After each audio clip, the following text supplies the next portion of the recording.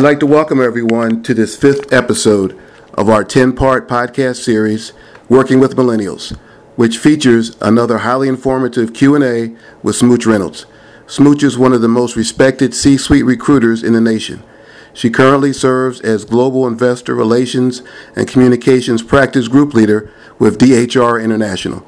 In case you're unaware, Smooch has been an IR and communications functional search expert for more than 2 decades. And before that, she was herself a chief communications officer.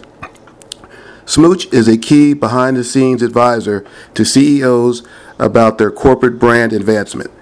Fortune brands, Diebold, Hyatt Hotels, Grant Thornton, American Waterworks, and a host of other companies come to her for advice and counsel. During the last 15 years, Smooch Reynolds has added more than $300 billion in valuation to client organizations through her IRO search work. What an amazing career. Outside of her professional work, Smooch is forward-thinking, especially in the sphere of helping young, up-and-coming millennial talent. She is the proud mother of 3 millennial children, so I think it is safe to say she has direct hands-on experience both at home and in the workplace. I am your host, John Harris, managing editor here at Hunt Scanlon Media, and this is Talent Talks. A millennial-dominated workplace will soon be a reality, but companies seem stuck in second gear when trying to figure out how to attract and recruit them to their businesses. Companies that don't figure this demographic group soon, says Ms. Reynolds, will be left at a competitive disadvantage. Let's try to break this all down in 10 minutes or less. Smooch, welcome to the show today. Glad to have you back. Thanks, John. Always happy to be here and looking forward to our conversation today.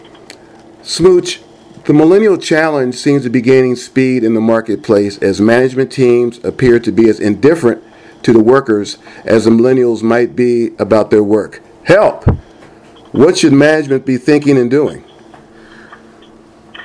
You know, John, indifference is a company killer no matter who owns that headset.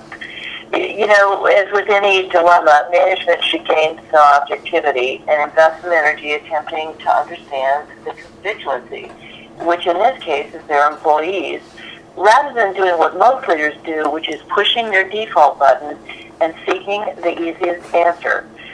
Smart management teams need to interact in a genuine manner with millennials and really make an effort to invest in learning through their lens. If you were to take aside a CEO of a Fortune 1000 company and offer her some advice to start figuring out the answer to the challenge, what would it be? CEOs are really smart executives, let's face it, but oftentimes their preference is setting an expectation that their organization, from top to bottom, will simply follow their edict. And I think that management and employees need to figure out how to meet in the middle. There's always more than one way to solve a problem, and usually that involves active listening, parties taking a step each direction toward one another. It's a little bit like mediation.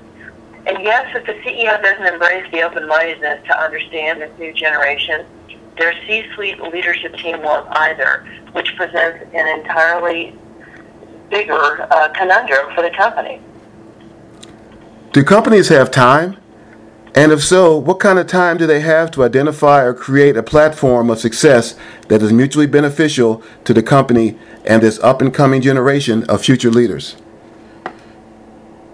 Companies, John, have as much time as they're willing to invest in securing the confidence of this future generation of leaders. It's as simple as that. The millennial generation doesn't necessarily have unusual expectations, but they're clearly different expectations than other generations. And the millennials seem to be much more comfortable in their own skin about leaving a company if the culture doesn't show signs of leaning toward their views. And notice, John, I did not say fully embracing what the millennials want, but simply leaning toward them. Smooch, top 3 pieces of wisdom to share with management and millennials about the next 3 to 5 years in terms of figuring out their partnership. I think both sides need to be active listeners of each other's views. That would be number one. Number two, show some empathy to come toward one another with a fundamental understanding that both have the same goal in mind, and that is developing a mutual relationship and mutual success. And third, identify one or two simple steps to take together. You don't have to solve all of the problems overnight. You just need to start walking closer towards one another. Smooch, thank you so much for coming on today. I'm really looking forward to our next installment of Talent Talks. Thanks very much, John. It's always a pleasure to be with you.